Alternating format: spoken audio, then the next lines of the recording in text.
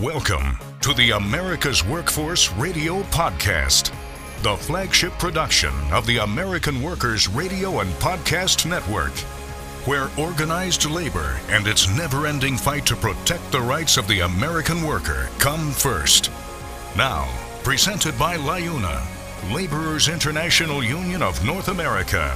Here's your host, Ed Flash Ferens. Southwest flight attendants vote overwhelmingly again to go on strike. A union win for nurses in Maine, a big union endorsement for President Biden. And today on the show, the Government Affairs Director of the AFL-CIO and Machinists on strike at an Ohio truck dealership. We'll tell you why.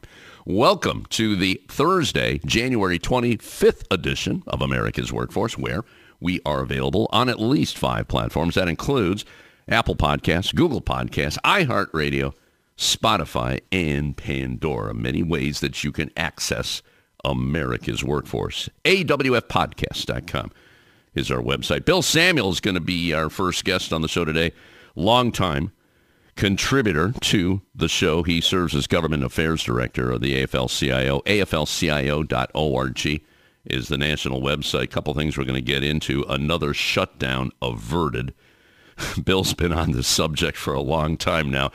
Again, they're just kicking the can down the road. The next shutdown is scheduled for March. He'll give us the dates on that. Meanwhile, there's negotiations going on over supplemental aid for Ukraine and the border. The word is that many of the hard right Republicans don't want to deal with the border right now because if something happens, then that would be a win for Biden. Bill will talk about that. We're also going to get into those union density numbers that I talked about on the show yesterday.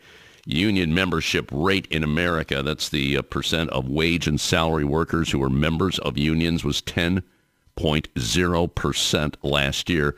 Slight drop from 10.1% in 2023. So very little change, but there were more workers in the workforce, about 135,000. And altogether, we have 14.4 million union brothers and sisters working in the United States in America. 31 states and the District of Columbia had union membership rates below the U.S. average of 10%. 19 states had rates above it.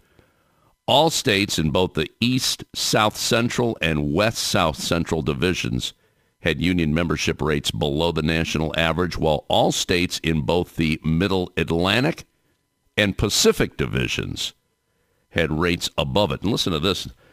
In 2023, about 29% of the 14.4 million union members lived in just 2 states, California and New York.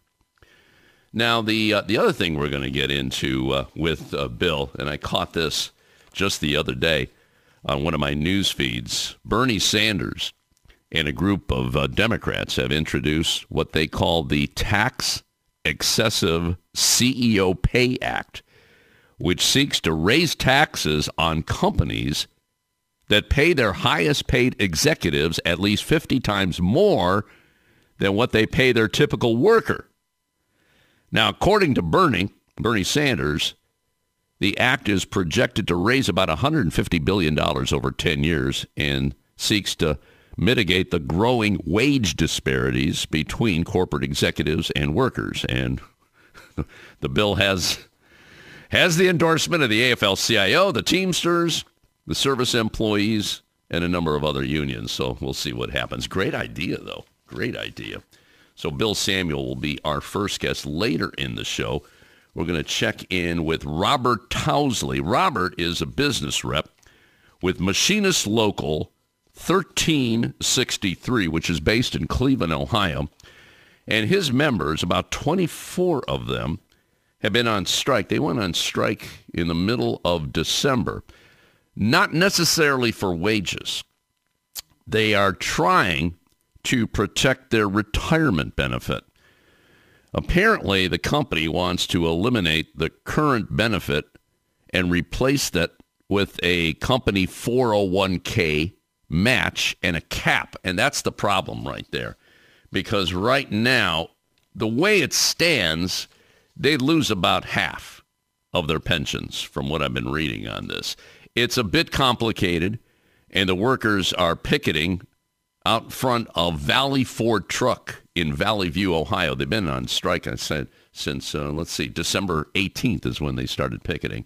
And this has also got the attention of Senator Sherrod Brown. See, of course, big union guy supporting the workers. So Robert is going to explain what's going on there. Apparently, they have some mediation talks going on, and we'll get an update on that from Robert.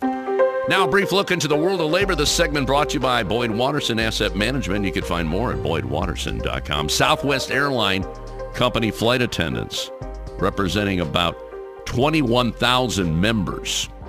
That union's based in Texas, and it's a transport workers union, and they represent all the attendants. In fact, we had Lynn Montgomery on the show a number of times talking about the situation at Southwest. Well, 98%. Yeah, I'd say that's overwhelming. That's what they voted, to grant leaders the authority to call a strike if the federal mediation talks fail. Now, the vote is in accordance with the Railway Labor Act, and it allows for a potential walkout after a multi-phase process outlined by the National Mediation Board goes its course. The move follows similar authorizations by unions representing Southwest pilots and American Airlines flight attendants. So we'll keep our eye on that one.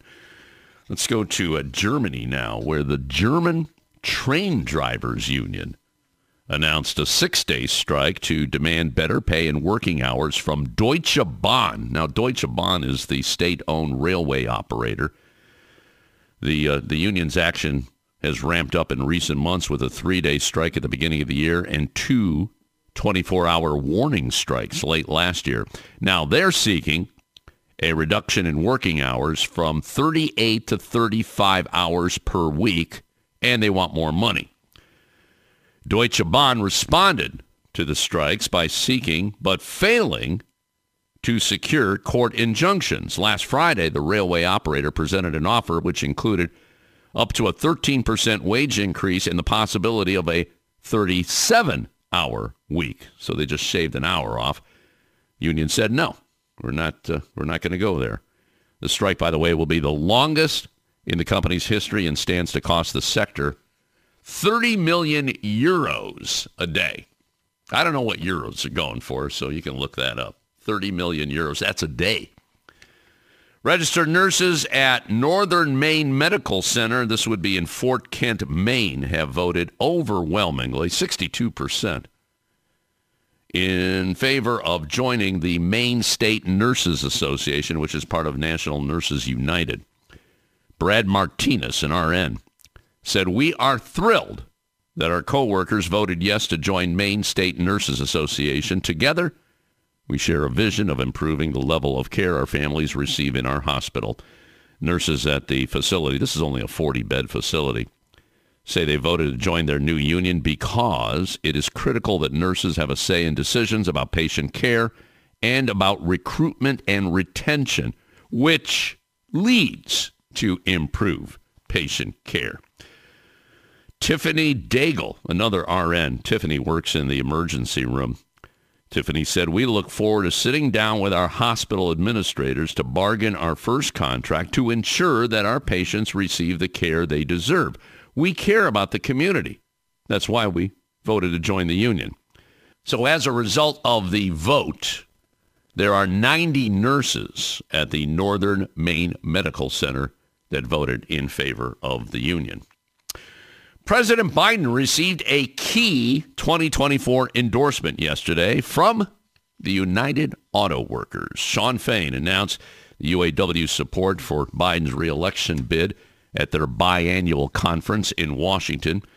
This is what he said: "I know there's some people that want to ignore this election. They don't want to have anything to do with politics. Other people want to argue endlessly about the latest headline or scandal or stupid quote. Elections aren't just about taking your best friend for the job or the candidate who makes you feel good. Elections are about power. Boy, he's right about that. He went on to say the question is, who do we want in that office to give us the best shot of winning? Who gives us the best shot of organizing? Who gives us the best shot of negotiating strong contracts? Also, who gives us the best shot of uniting the working class and winning our fair share once again? And that guy is Joe Biden.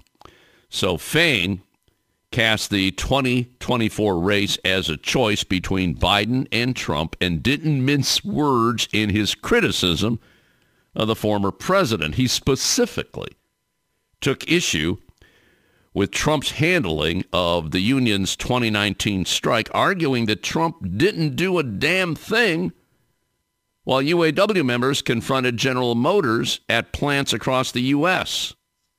Fain went on to say Donald Trump is a scab.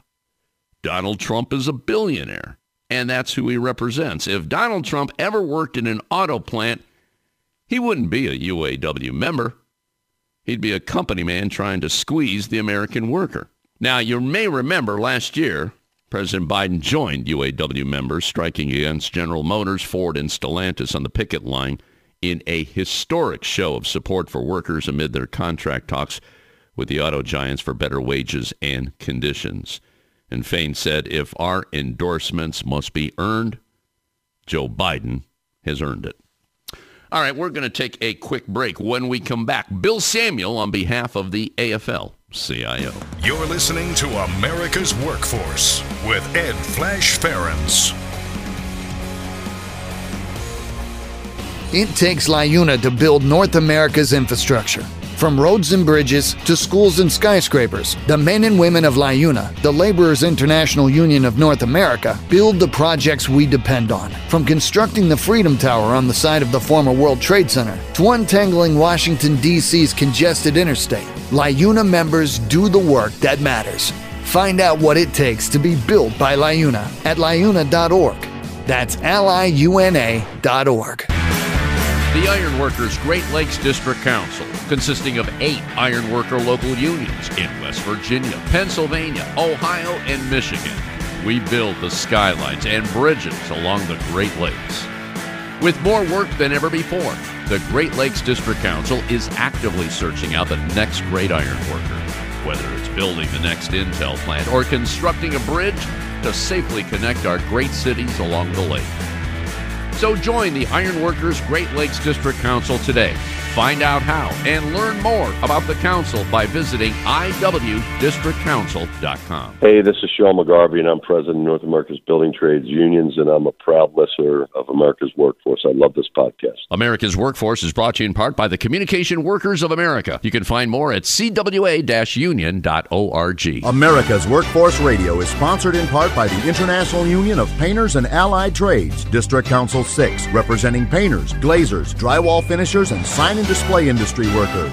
They remind you that belonging to a union is your right as an American. America's Workforce is brought to you in part by the United Auto Workers. Find more at uaw.org.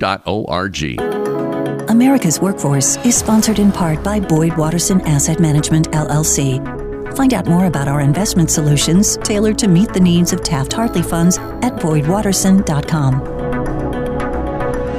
America's Workforce is brought to you in part by the Heat and Frost Insulators Labor Management Cooperative Trust. Find out more at insulators.org/LMCT.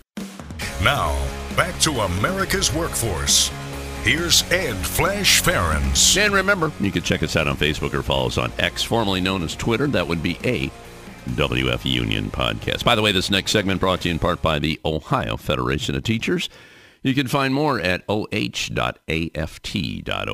Let's go to Washington right now. Welcome one of our longtime contributors to America's Workforce, Mr. Bill Samuel, who serves as Government Affairs Director of the AFL-CIO, national website, AFL-CIO.org. And if you've been listening to Bill last couple of months, it's like a broken record. And I'm really dating myself when I say that, broken record. But we've always been talking about these government shutdowns, and they seem to be kicking the can down the road. And here they do it again. Bill, welcome back to to the show. And what are the new dates here for the shutdown? What do we have? Well, thank you. And you've stolen all my lines. It is a broken record, and they are kicking the can down the road. The fiscal year ends September 30, so that was how many months ago? 4 months ago. They're supposed to have a funding bill in place for the entire, for the next 12 months. They didn't reach that. They didn't meet that deadline. They passed what they call a continuing resolution through, I think, November 17th. They didn't make that deadline. They passed another one through January 19th. They didn't make that one, so that's just a couple of weeks ago. And so they've bought themselves another 40 days. They averted a shutdown for the third time. And basically they're continuing to fund the government at current levels. So that's really last year's levels. So although we've managed to,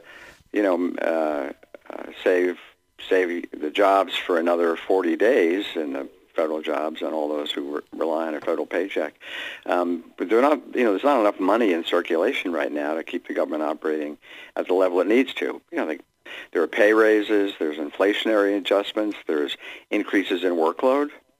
And none of that's being accounted for in these continuing appropriation resolutions. But in any case, the next deadline is March 1st. I think what we've seen, though, is that the Republican majority in the House really doesn't want to shut down the government. They don't want to fund it properly, but they don't want to shut it down. So that's why we're hobbling along from what they call CR, continuing resolution, to continuing resolution. They're not passing new funding bills. They're just sort of putting a Band-Aid on it. And I think that's what we'll see again in March. Democrats are going along because they really don't want to shut down. And if there was one, I think Republicans would be blamed for it. But I think I don't know that we'll see another year. I don't think they'll fund the government till the end of this fiscal year, which would be September 30, come March 1st. But we'll see. Maybe they'll get a deal. They have a top-line funding deal. Like, they know how much they want to spend totally, which is like about $1.7 trillion, but they can't figure out how to allocate it among the various programs, and that's what they're stuck on right now. Bill, I'm really glad the way you frame this debate that's going on in Washington, because people don't understand what the shutdown is going to do to so many people. And I know one of the big unions, American Federation of Government Employees, there's a good example there. A lot of them have to work, but they're not actually getting paid, but they're told to work because they have to. Is that pretty much the case then? That's right. So there's 2 million federal employees, and everything from air traffic controllers to border agents to working at Health and Human Services on Medicare and Medicaid, agriculture. I mean, these are public servants. They don't get paid a lot. They're pretty steady jobs, and they're paid, from our taxes. If they're considered essential, so if they're in law enforcement, as I mentioned, air traffic controllers, they have to go to work by law. And if there's no funding bill passed by Congress, they don't get paid. Now, in the past, we've had shutdowns before. Under Trump, we had a 35-day shutdown. Those workers got paid retroactively. So they work without getting paid. And I will say the reason the last shutdown ended, frankly, was that the air traffic controllers started calling in sick. They said, we're not working without pay. Fine that I'll get paid retroactively whenever you settle this dispute, but I got rent to pay and I got to buy food. So they started calling in sick as a kind of a protest, or maybe because they had to pick up other employment. So the shutdown ended pretty quickly. Once airline traffic got snarled, the Congress came to its senses. So we haven't had a shutdown since Trump, that 35-day shutdown. But it's dangerous. All the services basically stop. Forget, signing up for Social Security, even simple things like going to a national park, those close. Health care isn't provided, education benefits, all that grinds to a halt. And that's when the public, realizes what the federal government is for and what it does and how much they depend on it. The rest of the year, they complain about it, or at least Republicans. Anyway, so that's what's at stake here. By the way, there's hundreds of thousands of people who don't get paid retroactively because they work for government contractors. So if the government contractor doesn't get paid, they don't pay their workers. So if you work in security in a federal building or a food service or a concession at a national park, you may not get paid back. You go without pay, and then you're not paid back when the government reopens. Bill, I'm so glad that you pointed that out, because it's important that people know what exactly happens to the worker when the government shuts down. It's important because that point is not covered necessarily by the mainstream media, and that's why we bring it up on the show here. Let's go back to the new guy here, Mike Johnson, and I know he does not have a good labor record. We talked about that in previous shows.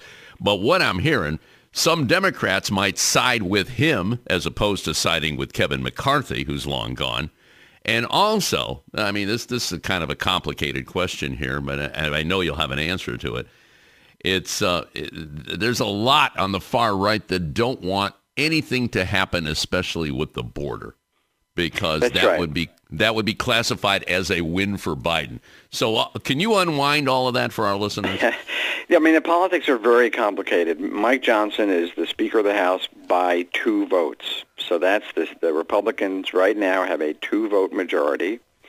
They all voted for him unanimously after rejecting, I think it was five candidates for Speaker after they tossed Kevin McCarthy out. So he's on very thin ice. And there's, the Conservative Freedom Caucus, those are the real right-wing Republicans, Matt Gaetz, Marjorie Taylor Greene, some of those names, Lauren Boebert. They threaten him every day. You cross this line and we're going to do to you what we did to Kevin McCarthy. So he has not shown himself to be all that adept at keeping his caucus together. So they're kind of paralyzed, which is why all they can do is pass these 30-day extensions of current funding. They can't actually pass a real bill funding the government for a full year. Democrats kind of sit by and watch. There's not much they can do the way the House works. The Speaker runs the place. He or she decides what gets to the House floor and under what conditions, what the rules are. So McCarthy is, he's running a very dysfunctional operation. And when you mention Democrats might bail him out, if a few right-wing Republicans make a move on him, like they did with Kevin McCarthy, and try to throw him out, there may be a few Democrats who provide the extra votes he needs, the 218 votes, to stay as Speaker, because Democrats don't really benefit by not having a Speaker.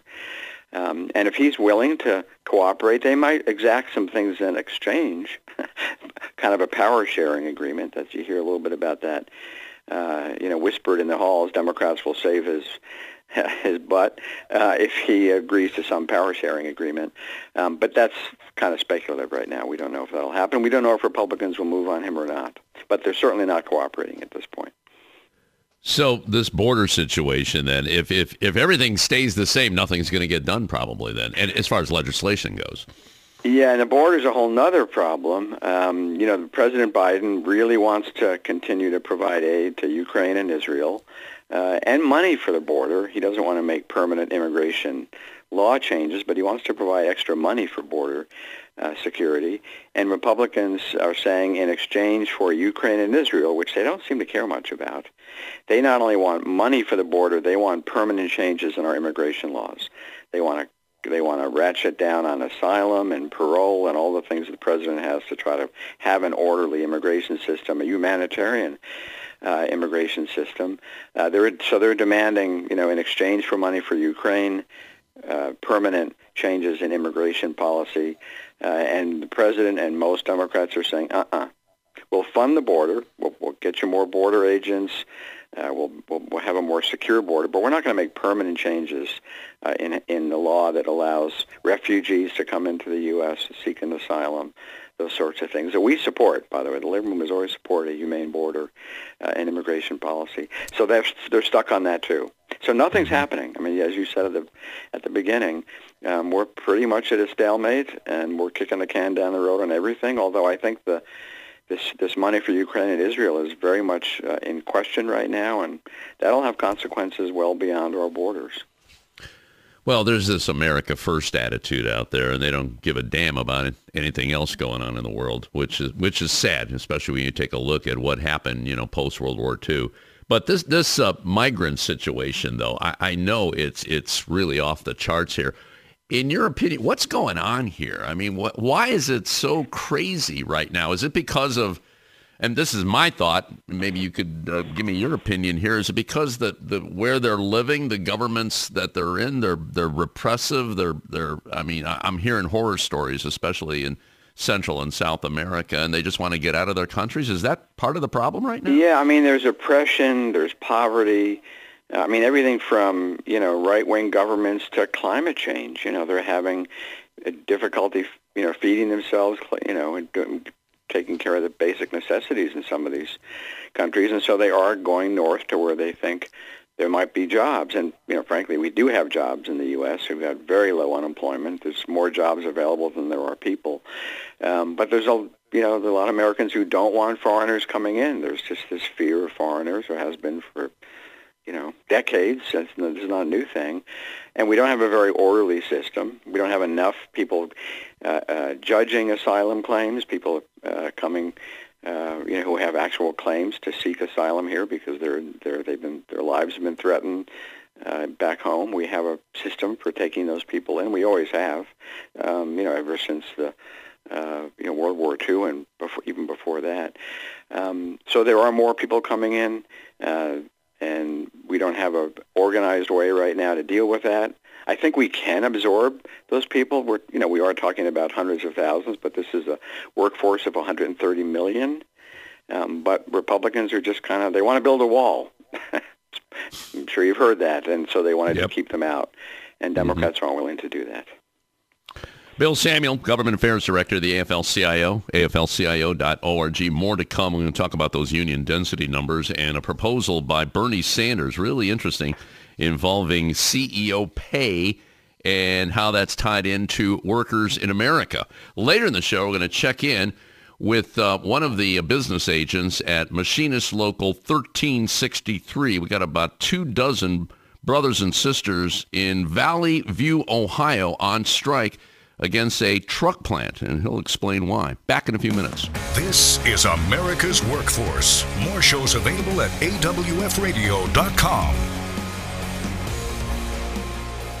It takes LiUNA to power North America with affordable energy. The men and women of LiUNA, the Laborers International Union of North America, have the skills needed to build and maintain oil, natural gas, nuclear, solar, and wind projects that are shaping America's energy future. From new energy tech to retrofitted facilities, LiUNA members do it all. Find out what it takes to be powered by LiUNA at liuna.org.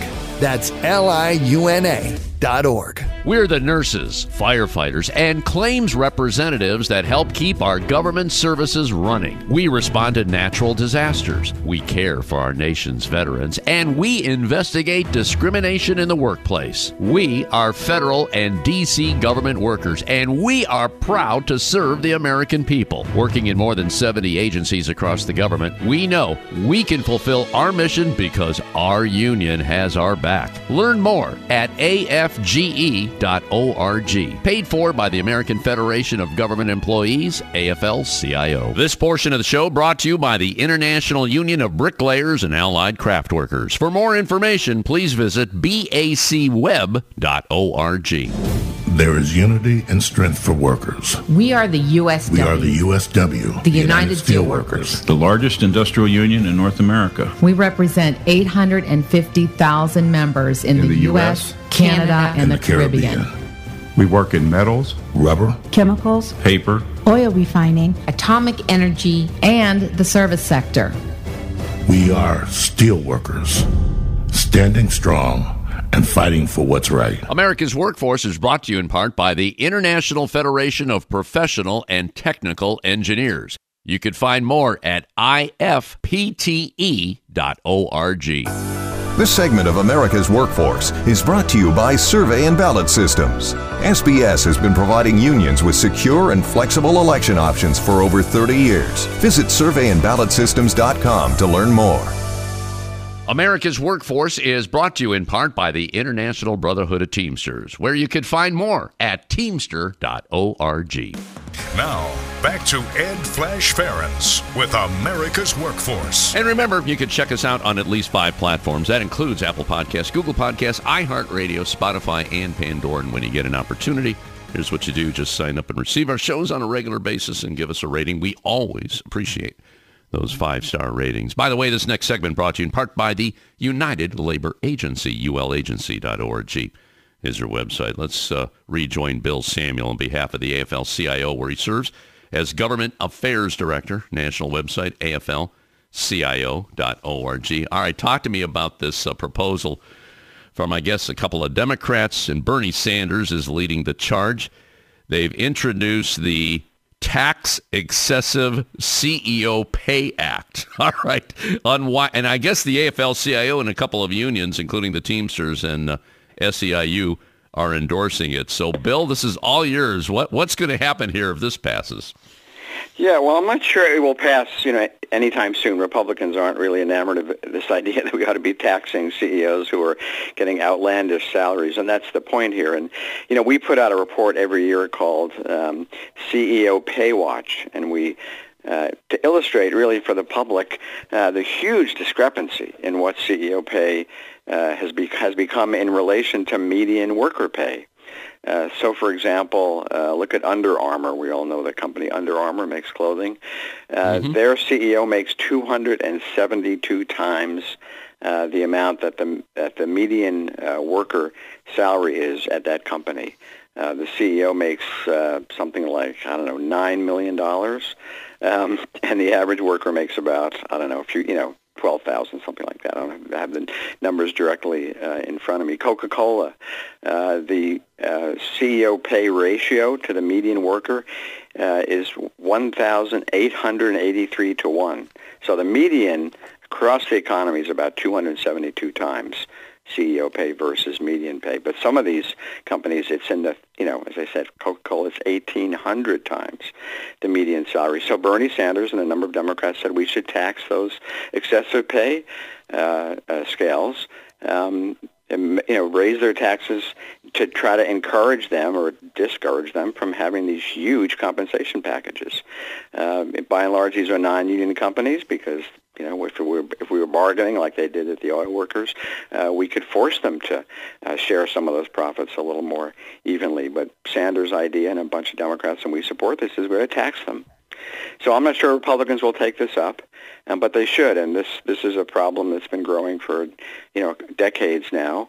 It's really the gulf between what CEOs are paying themselves and what they're paying their workers is obscene. As I said, the average is 270 times, but it can be as high as 1,800 times for some of these corporations.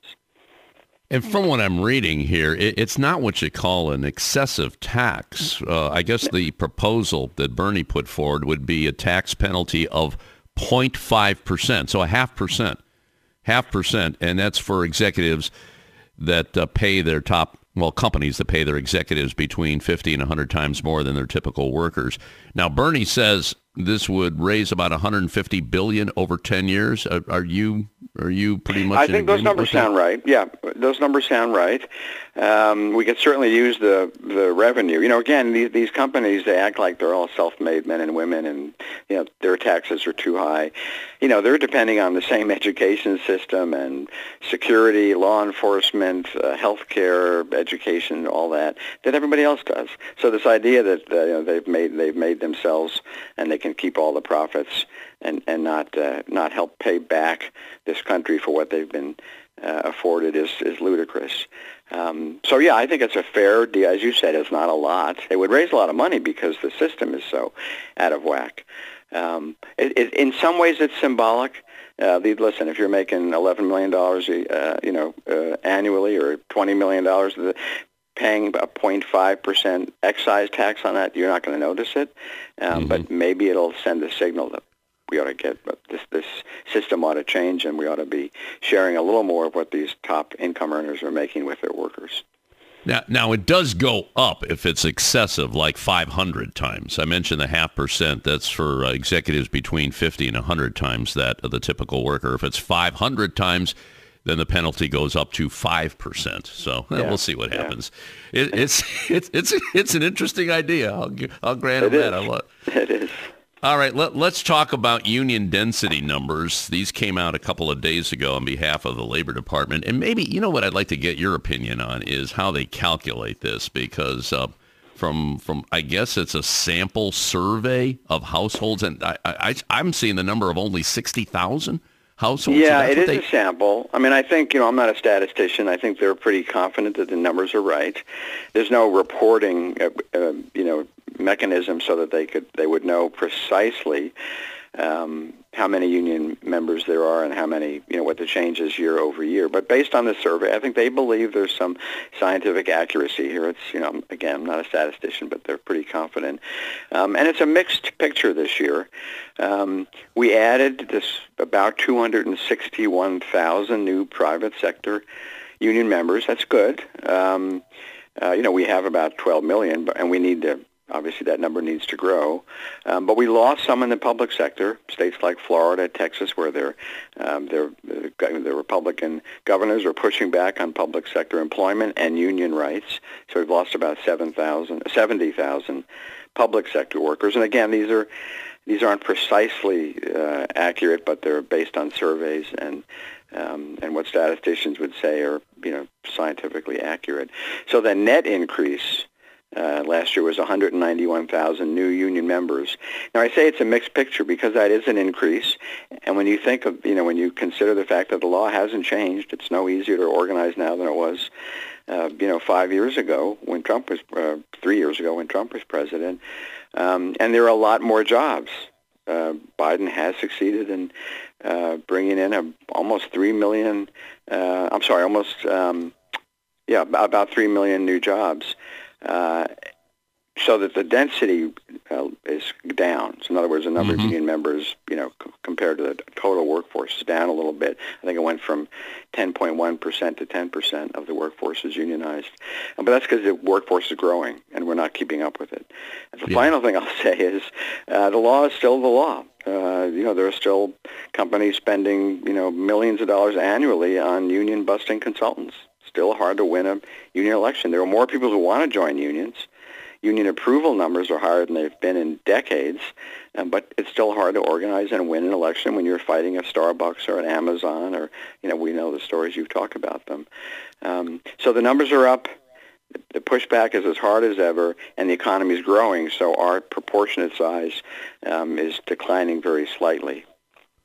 So your number is 190,000 people because the number I had, and this was courtesy of the American Federation of Teachers, they had an increase of 135,000 people joining unions last year. So it's right. The net is 191,000 according to the Bureau of Labor Statistics. Yeah, individual unions have grown, some have shrunk. They're netting it all out, and that's what they come to. I gotcha.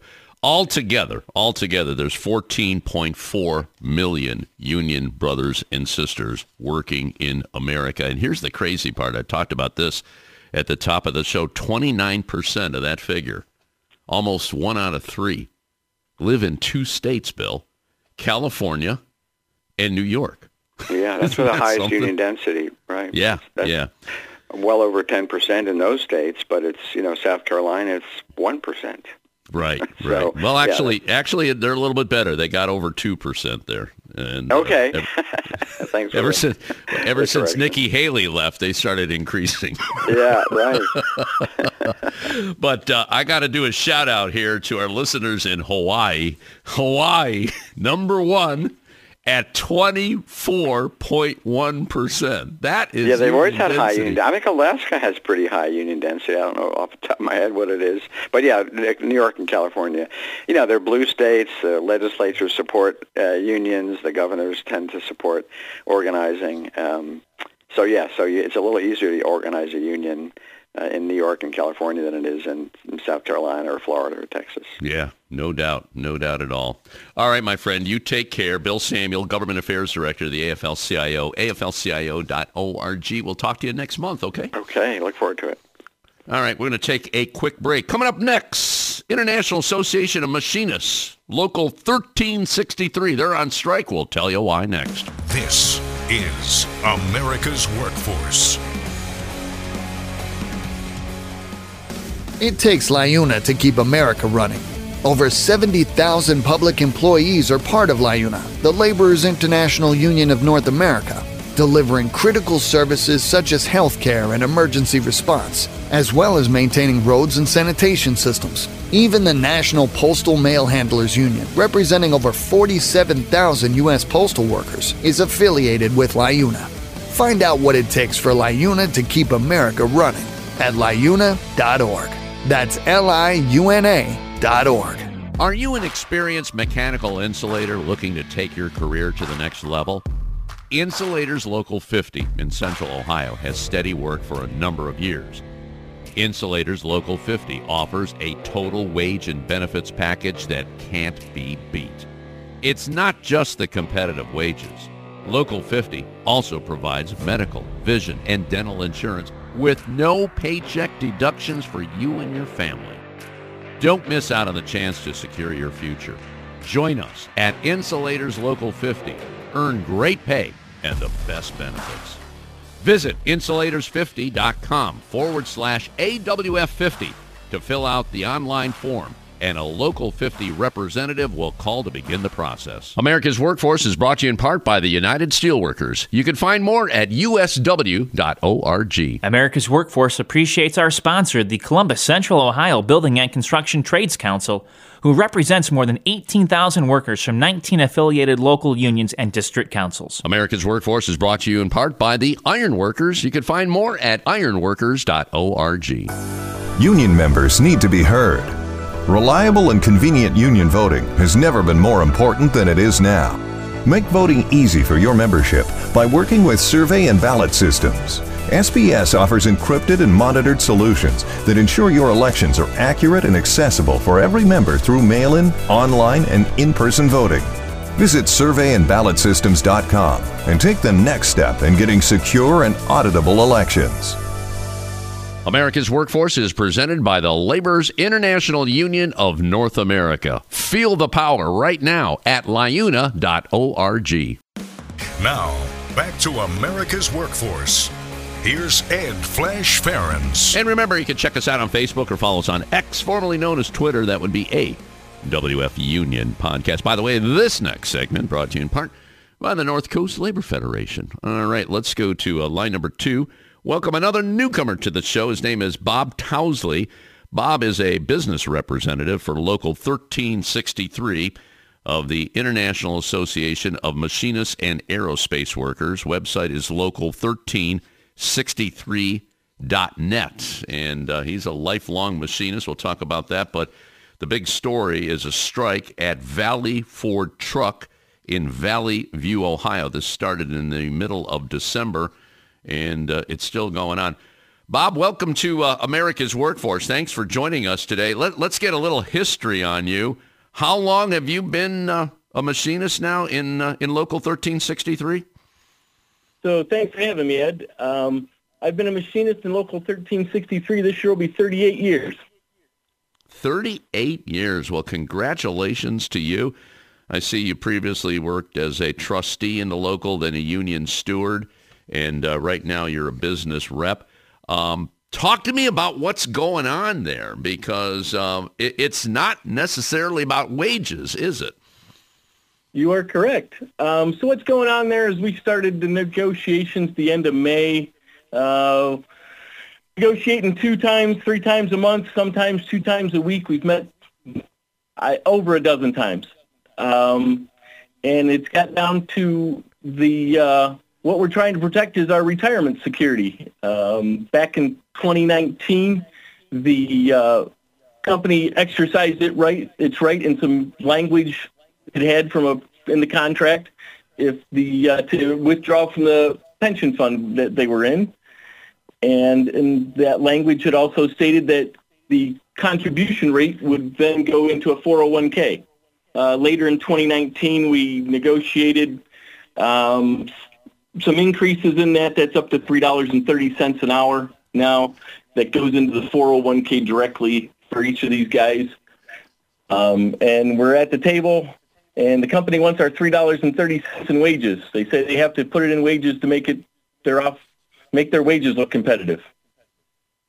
So they want to take that out altogether then, right? Correct. They want that $3.30. They want to put it into the employees' wages to make the wages look bit larger to attract people. And then their proposal is that you can get into the company 401k. I see. Well, when you say they want to attract people, is there a shortage right now? They're looking for workers there at Valley Ford Truck? So there's a huge lack of talent out there for automotive and light truck and heavy truck technicians. It's a national problem. It's not just at Valley Ford Truck. Yes, so Valley Ford Truck tells us they're looking to build a new building across the street, and during negotiations told us they're planning to hire 20 to 30 more technicians. I gotcha. Yeah, this goes back years. We've talked so many times, especially with the trades, about shop class. They eliminated that. And I remember when I was going to high school, and I'm not going to tell you the years here, but there was an auto tech class.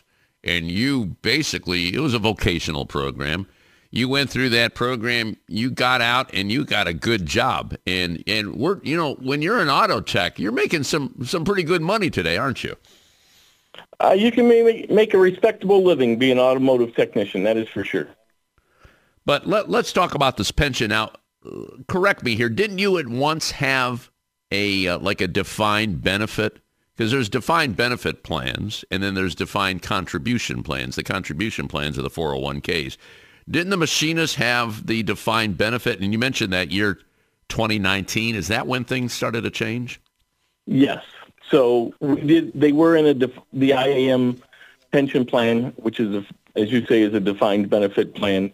And I believe they've got at Valley Ford Truck, that shop was organized in 1964, so probably somewhere in the late 60s they started with a defined benefit contribution. I see.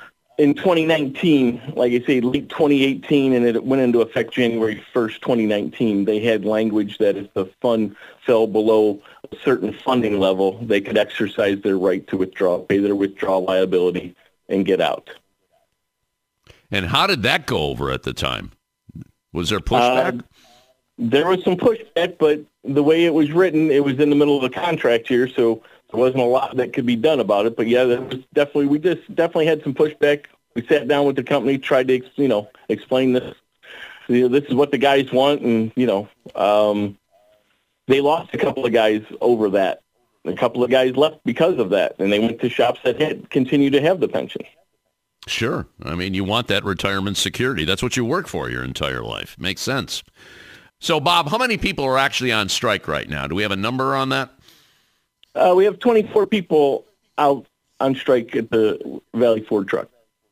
And it started last month. Was that you took a strike vote, and the company was aware that the workers are going to walk out? And also, what's going on? Are they bringing in other people, or are there people crossing the picket line? So we started December 18th is when the strike started. The company gave us a last best and final. We voted the last best and final on December 18th. We took a strike vote.